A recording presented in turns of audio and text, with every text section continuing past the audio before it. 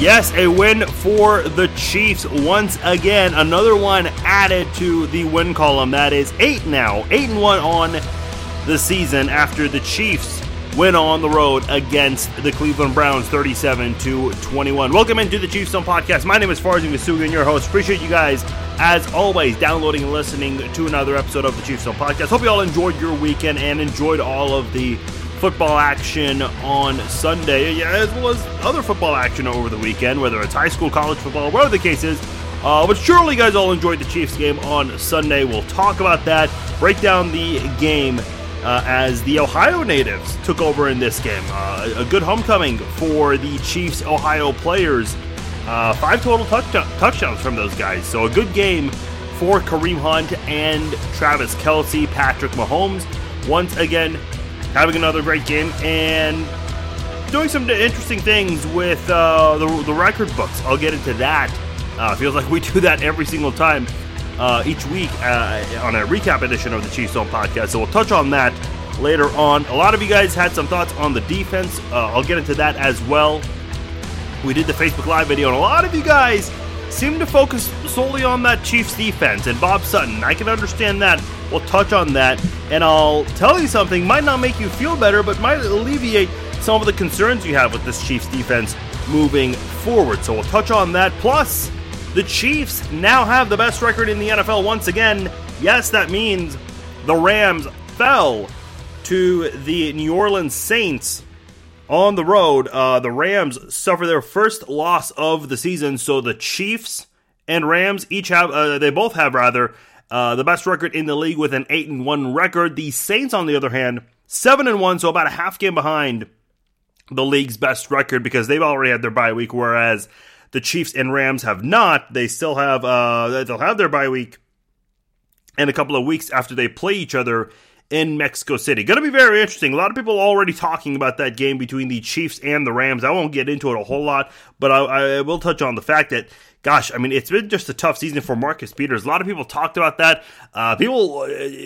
Peters opened up the season with a pick 6 against the Raiders, and a lot of Chiefs fans were saying, it could be a pretty annoying season hearing about Marcus Peters a lot. But now that he's having such a bad season, Chiefs fans love hearing about it. So that's just the way it's kind of worked out. But man, it has been a really bad season for him. He allowed the game-winning, not the game-winning touchdown, but the touchdown that helped seal the deal, essentially, and allowed the Saints to pick up that win, handing the Rams their first loss of the season. The only unbeaten team from start to finish, the 72 Dolphins, that still stands as the only perfect team in NFL history. All right, we'll touch on some of the things outside of the Chiefs later on. We'll look at the AFC West. Very interesting week for the AFC West, as a matter of fact. Plus, kind of go over something that was tweeted regarding defenses in the NFL. Again, if you're a Chiefs fan and you're concerned about this, I think your concerns will be alleviated at least a little bit when you hear what was said by one national pundit out there. But looking at this Chiefs game against the Cleveland Browns, let's start with Patrick Mahomes, because where else would you start with this football team when you want to recap a game? Makes sense to go straight to him. 23 of 32 in this game, 375 yards, 3 touchdowns in this game, 1 pick, and that was on the final play right before halftime. So it's not like it had a big impact on the game. The defender was immediately forced out of bounds, so it's not like that had a serious impact on the game. Mahomes, by the way, 1 touchdown away from having 4. It would have been his 4th straight game with a 4 TD game. Would have been interesting to see, but still, nonetheless, 29 touchdown passes on the season, obviously leading the league. I'll get into Mahomes a little bit later, but this was a game for the Ohio natives. It really was. They had a great homecoming. Let's start with Kareem Hunt. He had the first touchdown of this game on a 50-yard catch-and-run play from a screen pass, and then he ran it 2 more times in the end zone. Had 91 yards off 17 carries, plus the 50-yard catch-and-run play that I just mentioned. Hunt, by the way, has had 7 touchdowns in the last 3 games. The 2 previous games coming into this one had the Air Kareem Hunt moments that everyone just flat out noticed, and now he's just flat out dominating, got into the end zone 3 times. He has scored a touchdown in every single game this year, with the exception of the first game. And even then, the second game and the third game of the season, Kareem Hunt wasn't doing a whole lot in terms of getting a lot of yards. He was getting to the end zone a little bit, but he wasn't helping the Chiefs offense a whole lot when it came to picking up first downs, getting a lot of yards, and he has been able to do so since then, and that's really helped Kansas City. And here's the other thing, and I'll get into Spencer Ware because he contributed quite a lot in this football game, but this running game is going to be very important for Patrick Mahomes because, and I don't want to use the word pressure, because that is a very strong word in this kind of case with a guy who is essentially a rookie this year for your football team. But you look at how this defense has played, not necessarily great, but at the same time, and I do want to get into the defense later too, because I feel like they're not getting the credit they deserve. Not saying they're perfect, and I'm not saying Bob Sutton's job security is completely in good shape or anything, but I feel like the defense has done some things that has helped this team out a little bit. But look, you never know if Patrick Mahomes has a really bad game one day, and he's going to need to lean on someone else to help out. Every elite quarterback needs that from time to time, and I think in Kansas City's case, you have Kareem Hunt and Spencer Ware, 2 guys who can really help take over a football game when needed. You look at Spencer Ware in this game, probably his best game this year, coming back from that torn ACL he had last year in the preseason. That was in week 3, I believe, against the Seahawks in Seattle. Suffered that injury and missed the entire year.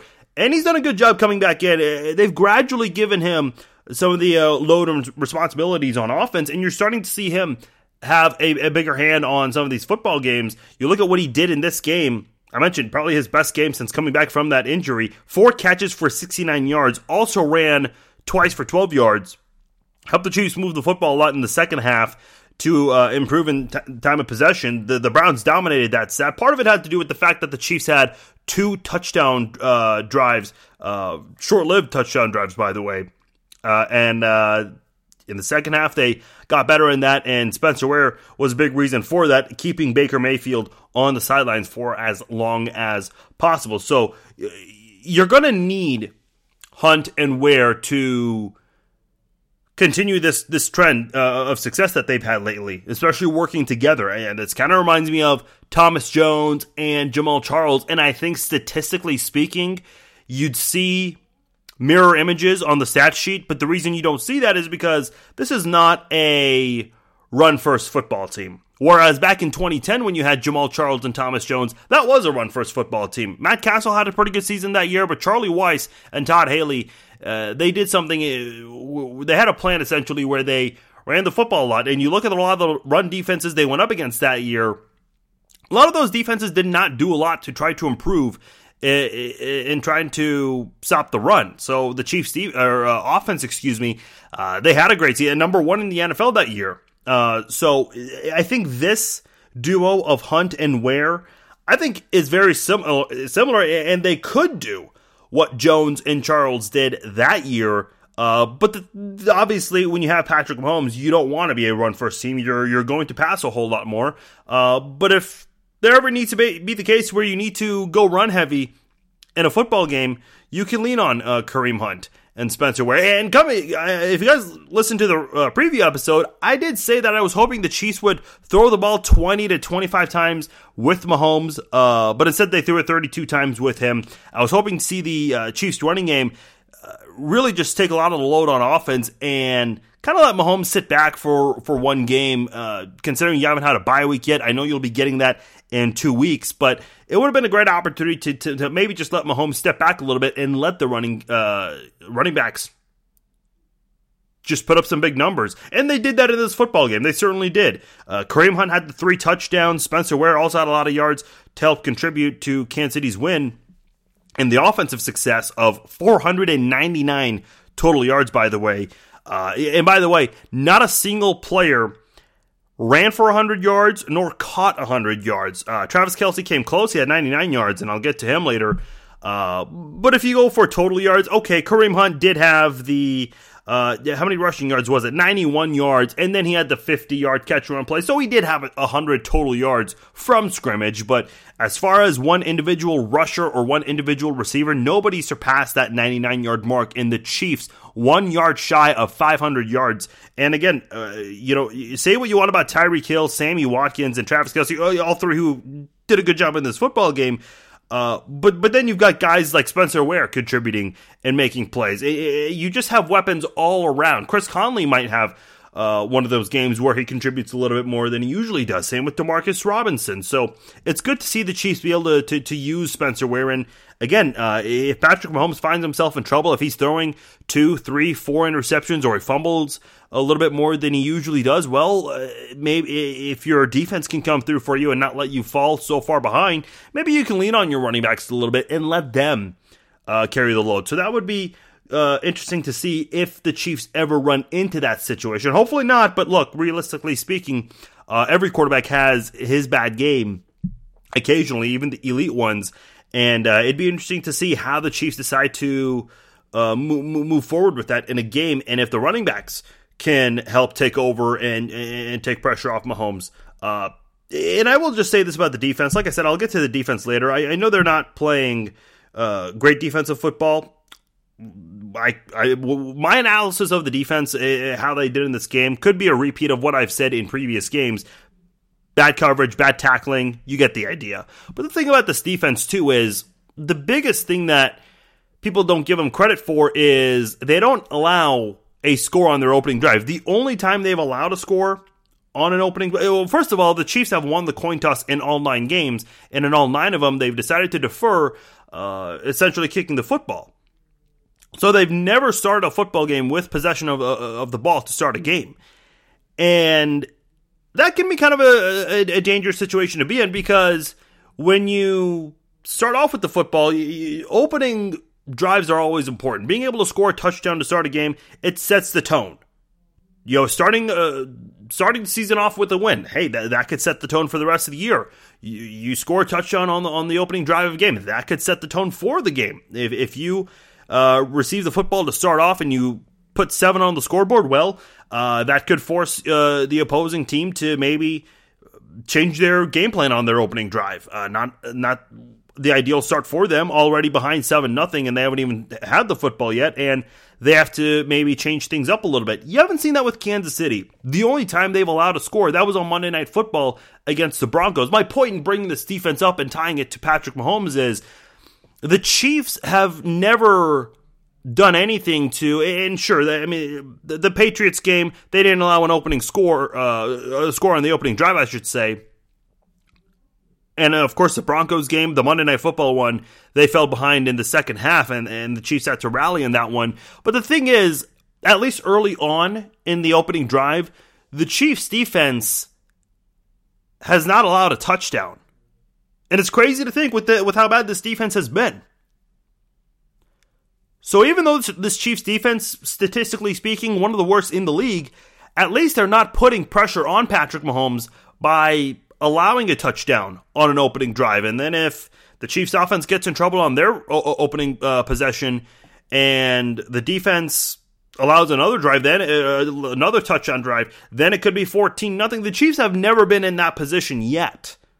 And you look at that, and I think that's something that you've got to feel pretty good about and at least take pride in, because, look, I'll say it again, momentum is a big thing in football, and you've got to set the tone early and have momentum on your side. Otherwise, if your defense does allow a touchdown, and again, like I said, if the offense goes 3 and out, they punt the football, and your defense allows another touchdown, well, then you're down 14-0 early in the game, and that's never a position the Chiefs have been in this year. It's going to happen one of these days with Mahomes under center. I mean, you hope Mahomes is on your team for the next 10, 15 years, but odds are if he's going to be on your team that long, you'll have one of those games where you're going to fall behind very early, unexpectedly. And if that happens, look, you'll cross that bridge when you get there. We've seen Mahomes lead the Chiefs to a comeback twice, against the Patriots and against the Broncos. Now, the Patriots one, they didn't win, but you get the idea. My point is,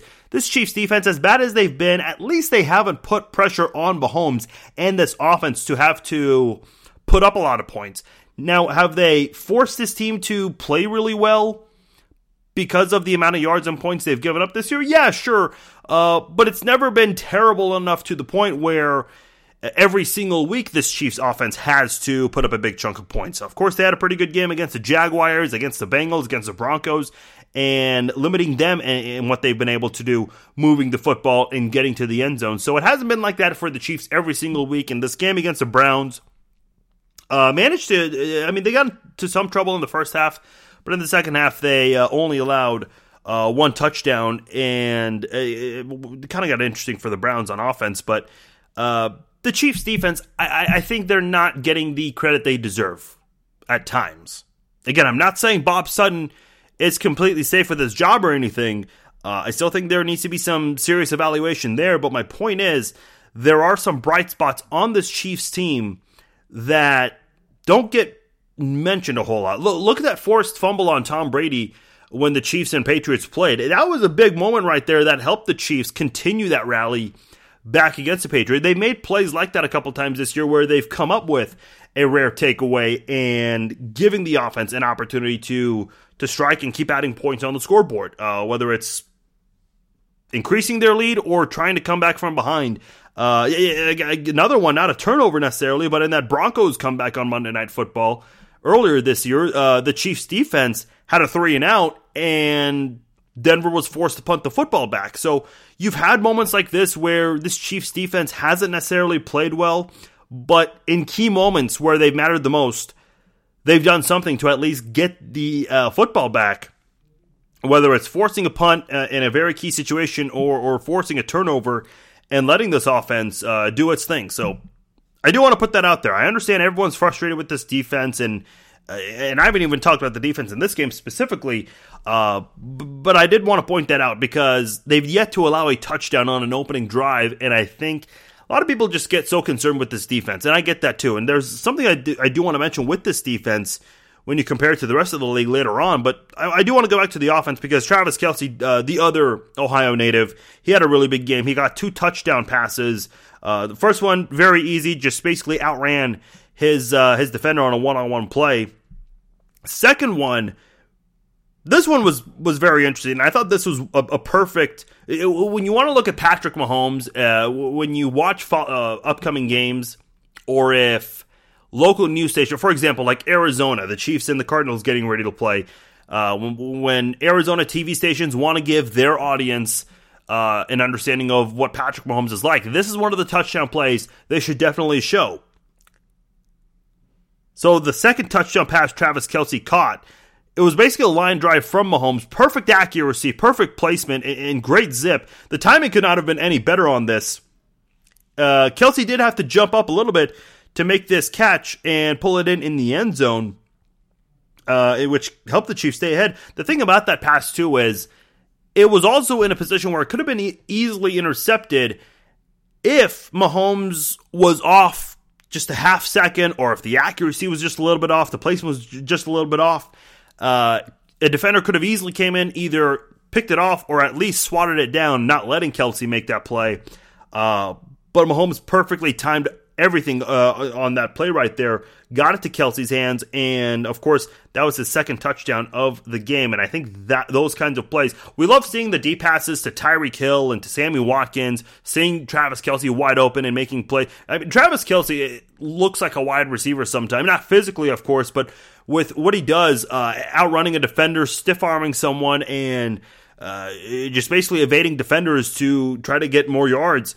It's just very interesting to see him do that. And then, of course, you've got your running backs there. But it's always been fun seeing all the different things Mahomes can do. We hear so much about his arm, but what about on those short passes right there? Trying to sneak it in to where the defenders can't get it, and it's only his receivers who are in position to make that play in the end zone. And that's exactly what that pass was to Travis Kelce in the end zone. So very cool to see. And that was, again, Kelce's second touchdown. He had 7 receptions for 99 yards in this game. I did mention his stat line earlier, one shy of 100 yards, 499 total yards for this Chiefs offense. Like I said, I thought Mahomes would have had 20 to 25 passes in this game. That would have been my preference. They let him throw a little bit more than that. I would have preferred they had him throw it a little bit less and let Ware have a few more carries in the second half. But again, at the end of the day, beggars can't be choosers. The Chiefs still won this game by multiple scores and came away with a huge win and one on the road. The Browns, again, not a good football team, but they've been very competitive, especially at home. And this offense did its job. By the way, perfect 4 for 4 in the red zone. I'll get back to Mahomes and some of the record books involving Mahomes. No NFL records necessarily, but some franchise records. Very interesting to see what he is doing. I'll read on that in just a moment. But looking at the defensive side for the Chiefs, going up against Baker Mayfield, briefly left the game at one point, being evaluated for a concussion, but came back in, threw the football 42 times in this one, completed it 29 times, had 297 yards, a pair of touchdowns, had an interception he threw to Steven Nelson, who was also sacked twice in this game. But it was the running backs who were very busy for Cleveland. They did a lot in this football game. Similar to Spencer Ware and Kareem Hunt in this game, Nick Chubb had 22 carries for 85 yards, also had a touchdown for the Browns. Duke Johnson Jr. Had 9 catches in this game for 78 yards and a pair of touchdowns. So Nick Chubb busy on the ground and Johnson Jr. through the air, but the Cleveland running backs, they were really the focal point for this Browns offense. David Njoku, the tight end, Antonio Callaway, Jarvis Landry, the receivers, all of them had 50-plus receiving yards in this game, but not enough to get through Kansas City's defense. Yes, this Chiefs defense, they had issues with coverage, allowing open receivers, especially on one of the fourth down plays. In fact, the Browns were 2 of 2 on fourth down before not being able to convert on the third fourth down attempt. And, of course, the tackling, that was also an issue for the Chiefs in this one, but not as bad as it's looked in previous games. And I know the concern of, how are the Chiefs going to do against the Rams and some of the other high-scoring offenses when it comes to the playoff games in January. So that is a concern. I can understand that. I did mention the Browns' fourth downs in this game, 2 of 3. The Browns, by the way, very interesting, with Greg Williams as the interim head coach and Freddie Kitchens as the interim offensive coordinator. They went for 2 on after all 3 of their touchdown scores, and they failed on all of them. I was trying to look this up, and I couldn't find it. If you guys know, let me know. If you have the link, that'd be even better. I seriously wondered, were the Browns going to break the single game record in NFL history for most failed 2-point conversion attempts in a game? Because they damn sure came close to it. I think they could have probably shattered that record in this game. I don't know.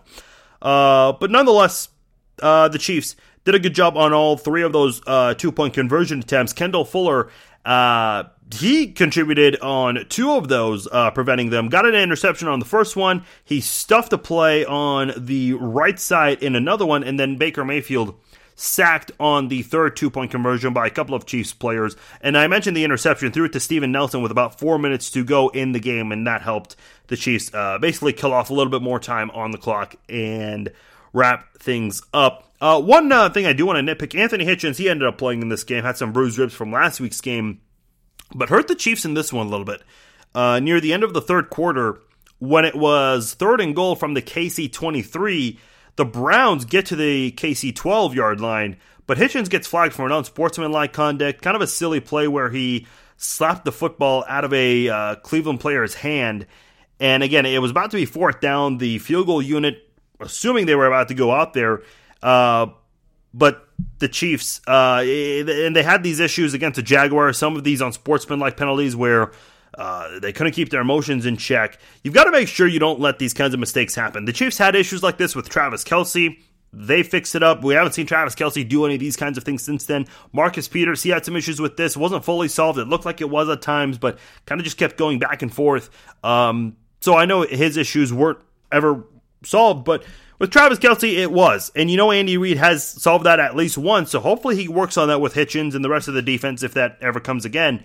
Because you cannot allow plays like that. That ended up being an automatic first down, and going into the fourth quarter on that same drive, new set of downs, the Browns ended up getting a score to try to come back in this football game. And again, you cannot make mistakes like that. Never. And it hurts even more on third down. Well, after a third down play when it's fourth down coming up, and that just hurts your team a whole lot. So defensively speaking, again, a lot of issues in this game we saw before with the coverage. Some missed tackles in this one, but not as bad as it's been in previous games. Looking at special teams real quickly, Damian Williams got a block punt. That allowed Kareem Hunt to get his third touchdown of the game just 2 plays later.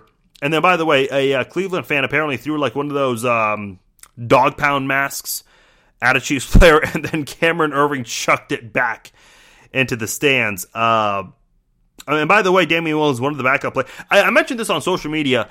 I guess one of the ways you can stop Tyreek Hill is if your own teammates start blocking punts. I mean, that's one way to slow down Tyreek Hill on special teams.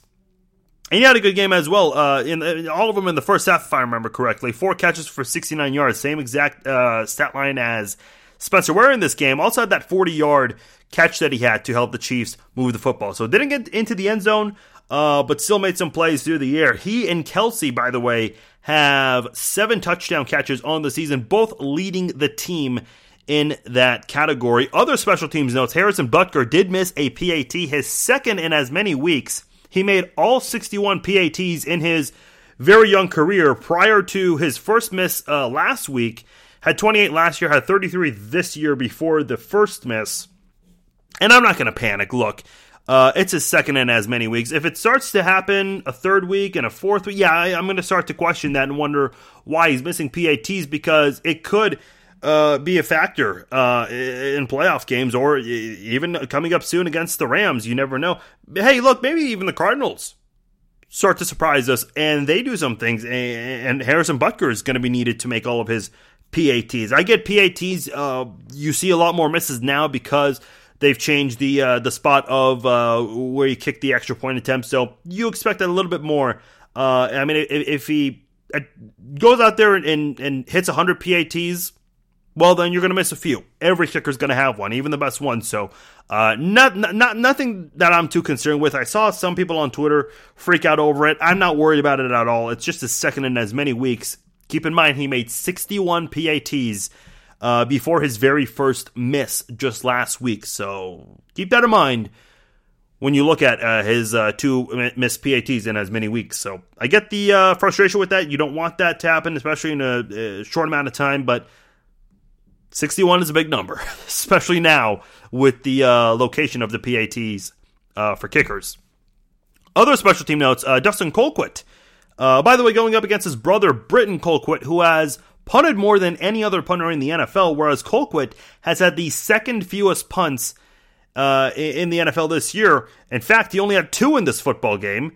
That is the 5th time he's had 2 or fewer punts in a game this year. He had 2 against the Pittsburgh Steelers, the San Francisco 49ers, the Jaguars, and the Browns, and he only had 1 punt against the Patriots. So, shows you how good this offense has been. And even in the games where Colquitt has punted a few times, the offense still has gone out there and scored a lot. So, Colquitt, not the MVP he once was. Still doing a good job as a punter, one of the best in the league right now, in fact. But we're seeing less of him, which is always a good thing. When you see lots of your punter in the NFL. I mentioned the Chiefs' offense, 499 yards of total offense. Not a single player ran nor caught for 100 yards. So it's good to see the Chiefs' offense be able to do that, use all of their playmakers, just basically spread the football out and pick up first downs, move the football, and get into the end zone the way they have. Top scoring team in the NFL. By the way, one thing I didn't mention, the Chiefs have scored 42 points in the first quarter in all 9 of their games in the first quarter. That is the most in the NFL, so very good to see. Let's get into some of the crazy Mahomes stats, because I know that's what you all want to hear. He hit the 300-yard mark for an 8th straight game.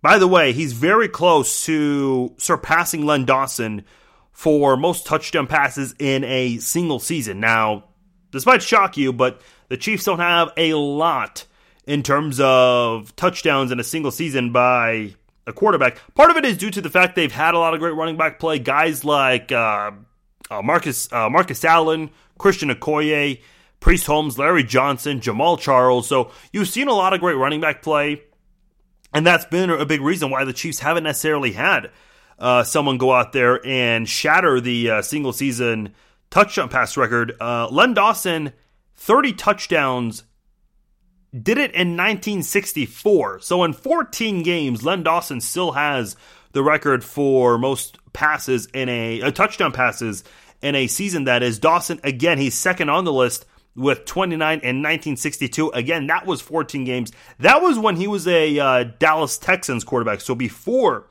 the Chiefs relocated to Kansas City. Elvis Grbac is third on the list. 28 touchdowns in 2000. Trent Green, he had 27 touchdowns in 2004, and Matt Castle had 27 in 2010. Well, I mentioned Grbac is third. Green and Castle are tied fourth, but move them all down by one because Patrick Mahomes in this game with his 3 touchdowns, he now has 29 touchdown passes, and he has it in 9 games. Dawson had 29 touchdown passes in 14 games, so Mahomes has already tied him second for that. Mahomes just needs 2 more to pass Dawson's 30 touchdowns that he had in 1964. And again, he did it in just 14 games. So Mahomes in 9 games is just 1 game away from tying that record, 2 away from shattering it. And you'd think that he could get that with ease this Sunday against the Arizona Cardinals. And usually with these kinds of moments when someone breaks an NFL record or a franchise record, if they do it at home, they'll pause the game for a brief minute and recognize that through the PA announcer and announce it to the fans. And they'll have like a special, quick, very brief, either a video or just a graphic on the video board indicating what record that player broke. So that'll be very cool for Patrick Mahomes to do at Arrowhead Stadium. So I hope he gets a chance to do that in front of the home crowd. A lot of people have been very excited to see him in all the games this year. I thought it was perfect how the schedule played out. Sure, you would have loved for the home opener to happen in week 1, but the fact that the Chiefs were on the road for the first 2 games, and in the second game he had the 6 touchdowns, that just made the home opener in week 3 just the most anticipated home opener in Chiefs history, given how he went out there and performed in those first 2 games. Big ovation for him when his name was announced coming out of the tunnel in that home opener. So obviously Chiefs fans looking forward to see him each and every single Sunday when they get a chance, whether it's on TV, on the road, or at home. He's always worth the price of admission. So going to be a very special moment for him to break that record. Hopefully he does it next week against the Arizona Cardinals. By the way, also a franchise record books, Mahomes is now tied 11th with Joe Montana for most touchdown passes in a career in franchise history. Again, all 29 of them coming this year. He did play that Week 17 game last year against the Denver Broncos, but he did not throw a touchdown pass in that game. So all 29 of his career touchdown passes have happened in 2018 so far. I do want to talk about Boomer Esiason and one of the comments he made. I was briefly watching the NFL. So the Kansas City area, they did not have a late afternoon game on CBS. So I watched the post-game show a little bit. If you don't have a late afternoon game, you get the CBS crew, and kind of similar story for Fox if you don't have a late afternoon game. And you can listen to some of their analysis and some of their recaps for some of the games that have happened so far. Boomer Esiason said something interesting. He looked at the fact that the Chiefs had Doug Peterson and Matt Nagy. They were offensive coordinators recently for the Chiefs, both now head coaches. Peterson obviously just won a Super Bowl with a backup quarterback in Nick Foles, whereas Nagy, he is now the head coach of a team that has Mitchell Trubisky, who is starting to make some strides for Chicago. Boomer Esiason suggested that the Cleveland Browns should actually look at Eric Bieniemy as their next head coach. Now, there's another offensive coordinator out there, Josh McDaniels, who is also rumored to be a candidate for the Cleveland Browns, which I have no idea why you would consider him at this point. But you look at that, I posted that on Facebook and Twitter, and there were some angry reactions to that because He just became the offensive coordinator for the Chiefs. Well, folks, here's the reality of it. And I understand that now that, what is this? This is Andy Reid's sixth season as the head coach of the franchise. The Chiefs are one game away from finishing above 500 in all 6 seasons under Andy Reid. The reality is, when you win as much as the Chiefs do, and by the way, since Andy Reid's gotten here, the Chiefs have the 3rd most wins in the NFL. The reality is, your coordinators get a lot of credit for the success that you have. The reality is, when you have the success that your team has, and a big part of it is due to the coordinators, they're going to be favorable candidates for other head coaching gigs out there. We've heard Dave Toub's name, hasn't left yet, but every year we hear his name get tossed around as a head coaching candidate. Obviously, Doug Peterson, he's moved on to Philadelphia. Matt Nagy has moved on to Chicago. That's a good thing. I understand you want to keep your guys and all, but the reality is all of these guys want to become head coaches. They all want that. So you would hope that, you have this kind of success. Otherwise, if you don't, sure, you're going to have your coordinators for a long time. Look at the defense. This Chiefs defense hasn't been consistently good. That's why Bob Sutton has been the defensive coordinator for a long time in Kansas City. I guess the best way to get rid of him is if you have a top-notch defense and he gets hired as a head coach elsewhere. I mean, that's the best way to get rid of him, I guess, but then you don't want to get rid of him at that point. But my point is, in reaction to some of the negativity that Eric Bieniemy is being suggested as a head coaching candidate for the Browns by Boomer Esiason. Well, look, when your offense is playing as well as it does, that's just going to happen. Look at the Patriots. I'm going to try to remember all of the names I can. Charlie Weis, Romeo Crennel, some of them with KC connections too, or even locally with KU football for Weis. Crennel, Weis, Josh McDaniels, although he is now back in New England. Eric Mangini. Matt Patricia just got hired. I know I'm forgetting another name somewhere in there, but it's a big list. You get the idea. The point is... Bill O'Brien, by the way, was the other guy I was forgetting. The point is, the Patriots have had so much success in the last 18 years. Coordinators are a big part of that. And I understand the Patriots coaching tree. Those guys have not done very well outside of New England. Romeo Crennel's head coaching opportunities, I mean, they've just been a disaster. We know that here in Kansas City all too well. Charlie Weis, we also know all too well. The job that he's done as a head coach in college football has not been very good. What he did at Kansas was a disaster. Notre Dame ran out of patience with him. Bill O'Brien, it's been inconsistent in Houston. Eric Mangini got off to a great start, but then it started to decline quickly. But again, you get the idea. When they were coordinators for the Patriots, there's a reason why they got called up. They helped the offense do so great. They helped the defense do so great. That's why Matt Patricia is now the head coach of the Detroit Lions, because of his job as a defensive coordinator with the Patriots. The reality is, when you have that kind of success, you're going to lose your coordinators. That's not a bad thing. In fact, that's something you should feel good about, because they want your guys. Yeah, sure, it'd be great if Bill Belichick kept Charlie Weis and Romeo Crennel forever, but the reality is those guys wanted to go out there and get their shot as a head coach. Crennel did it twice, and Charlie Weis did it twice. Did not pan out well for both of them in both of their tries, but still, they wanted those opportunities. Every assistant wants that opportunity. Some assistants, they become head coaches, and then they realize, you know what, being a head coach just isn't for me. So they revert back to being an assistant, and that's how they end up their coaching careers as assistants. Dave Campo, in fact, was at one point the head coach of the Dallas Cowboys. Didn't do a good job there, but went back to being an assistant, a long-time coach in the NFL as a head coach and as an assistant.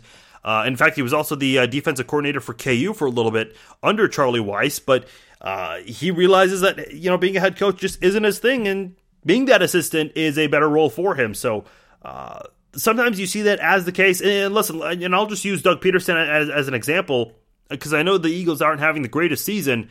Maybe one of these days, maybe 3 years from now, the Eagles just flat out struggle and they can't make it to the playoffs ever again under Peterson. He gets let go. Well, he's got to go back to be an offensive coordinator somewhere. Maybe he goes back to where Andy Reid's offense. You never know about that. Look at Josh McDaniels. Did not do a good job in Denver. Went back to New England and still is there, although he almost left for Indianapolis, but you get the idea. So those things happen with assistant coaches. They have those opportunities.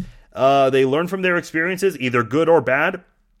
I guess Todd Haley's another good example. This guy's he was the head coach in Kansas City and realized maybe it might not be for him. That's why he's been the offensive coordinator since then for the Steelers. And well, he was with the Browns, but it was let go last week. So these things do happen with assistants. Again, if you have good assistants, they're going to be wanted. So I understand missing them and being sad about it, but the frustration I don't agree with. One thing that I got a comment on the Facebook page, someone mentioned that their issue is that it causes a distraction during the playoffs and teams should wait after the Super Bowl. Well, if teams wait after the Super Bowl, they fall behind the 8 ball and other teams will get the other best candidates out there. The thing to keep in mind with the distraction, there really is not a distraction because those teams, the owner and the GMs, they will fly out to where that assistant coach is. So, for example, Eric Bieniemy, if the Chiefs if they have a bye week, it makes it a lot easier. But even if the Chiefs didn't have a bye week, if they had to go on the road for Wild Card Weekend to, let's just say Cincinnati. If they had to go on the road for their first playoff game, well, then the front office of the Browns, they would either visit him in Cleveland, or if the Chiefs did make the trip to Cincinnati a little bit more, well, then they've got a road trip to Cincinnati to meet with Bieniemy and interview him there, talk to him there, make it a little bit easier. They always try to make it convenient for the coordinator if they are still busy with their current duty. So do keep that in mind. I don't think it's a distraction. And listen, so what if the word gets out that Bieniemy gets hired right before a playoff game? Is that supposed to really distract Patrick Mahomes' ability to play? I don't see how that would be the case. I really don't. When Doug Peterson, when it was rumored that he got the head coaching job in Philadelphia, Alex Smith just kind of played it off like, oh, really? I didn't know that. I mean, sure. I mean, it's hard to pretend like you don't know these things, but everyone does. Word just gets around, especially on social media.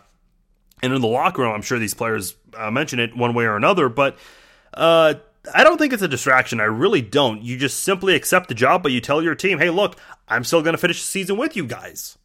That's it. I don't know where people get the idea that there's a distraction behind all this. Does it get brought up in the middle of practice? Does it get brought up? Do players think about it in the middle of a play? I don't understand why fans think that is a distraction. So I just wanted to point that out there. Quick look at the AFC West. The Chiefs are 8-1. Of course, with the big win over the Cleveland Browns, the Chargers 6-2, defeating the Seahawks on the road. A defensive touchdown, essentially, helped them pick up a win coming off a bye. The Broncos 3-7 dropped their second straight game, losing 19-17 to the Texans, missing a last-second field goal from Brandon McManus. And then the Raiders, just horrible season for them. 1-7, lost on Thursday Night Football, 34-3 to the 49ers, who were not using a backup quarterback. They were using a third-string quarterback in Nick Mullins, and they lost 34-3. I think it was 31-3 going into the fourth quarter. So that's how bad it was for the Raiders. Look, I hope John Gruden knows what he's doing with these draft picks that he has. The Raiders are likely going to get the number 1 overall pick, plus 2 more first-round draft picks. Boy, you better hit on all of them, and you better hope that you get immediate impact players with all 3 of those picks, plus have a good free agency, because if you don't, man, I don't even know if Vegas wants you at this point. I know I said this before, but holy cow, man, this Raiders team is horrible. I just don't even know. I mean, you look at Vegas, and I know they had a lot of luck the first year with the Golden Knights and the season they had. But fans in Vegas, and a lot of them already have their favorite NFL teams, if the Raiders want to win them over, man, you better have a Golden Knights type of season. And let me just say this. I know the Chargers are doing really well, but the Chargers have never been that top-notch rival of the Chiefs. It's always been the Broncos and the Raiders. I'd love to see the Broncos and the Raiders succeed. Obviously not against the Chiefs, but in other games, because that's what defines a rivalry. When you have two of the best heavyweights, hitting each other back and forth nonstop, those are the kind of rivalries that you enjoy and you have fun watching the most. I'd love to see that, where the Chiefs with Andy Reid and the Raiders with John Gruden are the top two teams, and they're always going back and forth in the division.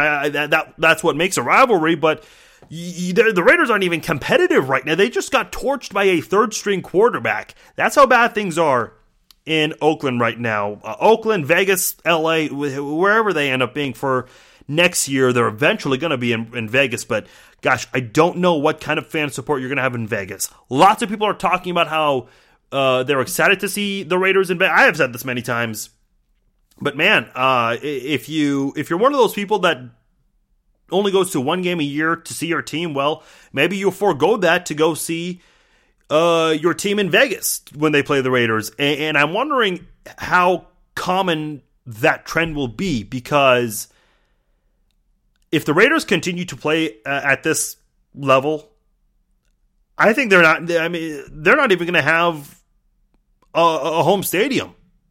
They're going to be playing probably 50-50 in terms of crowd support. I'm kind of concerned, kind of what's going on with the Chargers and even the Rams. I know that there have been complaints about the home support for the Rams in LA, despite just now losing their first game of the year. So I'm not exactly sure why that's the case for teams like the Chargers, who are 6-2. The Rams are 7-1 or 8-1 now.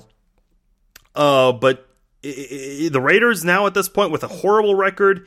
And I don't know exactly when they're going to Vegas. No one knows exactly yet. But gosh, I just don't know if people are truly going to go out there and support the Raiders. And I think you're going to have a lot of tickets purchased by opposing fans, because they're going to want to make that road trip to Vegas. You have fun for the weekend, and then on Sunday or Monday night, you go out, you see your team, and you root for them against the Raiders, and then you go home the next day. I just don't see this going very well for the Raiders unless they hit on all their draft picks and have a good free agency soon. Otherwise, this John Gruden experiment is just, if you think the meltdown's bad now, next year's going to be worse. It's going to be a lot worse. All right, I did mention the Rams. They fell to the Saints first time this year. Now the Chiefs and Rams have the best record in the NFL once again. They were both unbeaten at one point. Now they both have an 8-1 record. Would have been nice to see them both undefeated on Monday Night Football. Now, people are still going to watch this game because you've got the two best teams in the NFL, the two best records. The Saints, they had their bye week already, so they're half a game behind these two teams. But man, it would have been just a little bit easier to promote this game to two unbeaten teams on Monday Night Football, but not the case. Again, still, you've got two top-tier teams, the two best teams in their conference. Well, I don't know if the Rams are the best in their conference anymore. Tiebreaker-wise, the Saints, I guess the Saints don't have the number one seed because they don't have more wins than the Rams.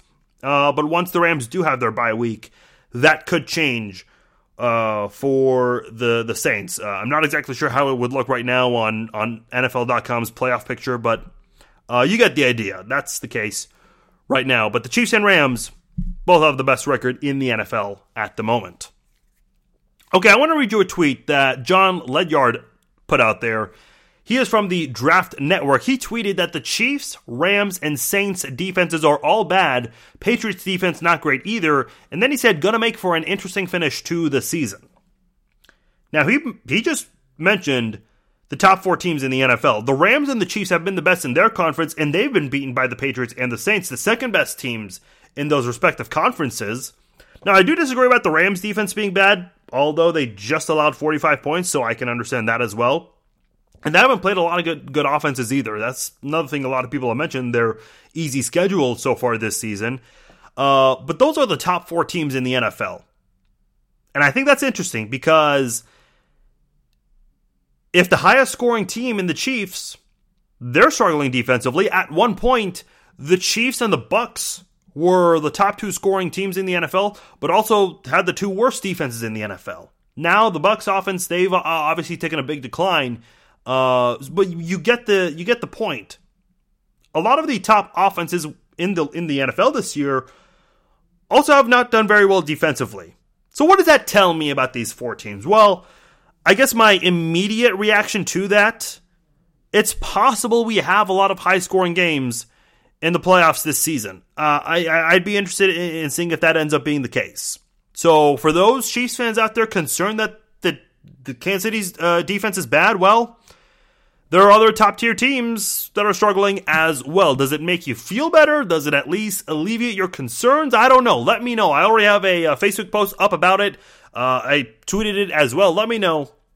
I did not mention the social media, facebook.com/FarzineVesugian. That's my Facebook page. Give it a like. Follow me on Facebook. Also follow me on Twitter @Farzine21. And by the way, big thanks to all of you once again for joining me for the Facebook Live videos. We'll do it again this Sunday when the Chiefs and Cardinals play at halftime and after the game. So join me for that on the Facebook page. My email, Farzine@FarzineVesugian.com. If you haven't already, subscribe to the podcast on iTunes, Apple Podcasts, Google Play, and Spotify. And if you would, hit the share button as well, spreading out the word for the Chiefs Zone podcast. Greatly appreciated if you guys do so.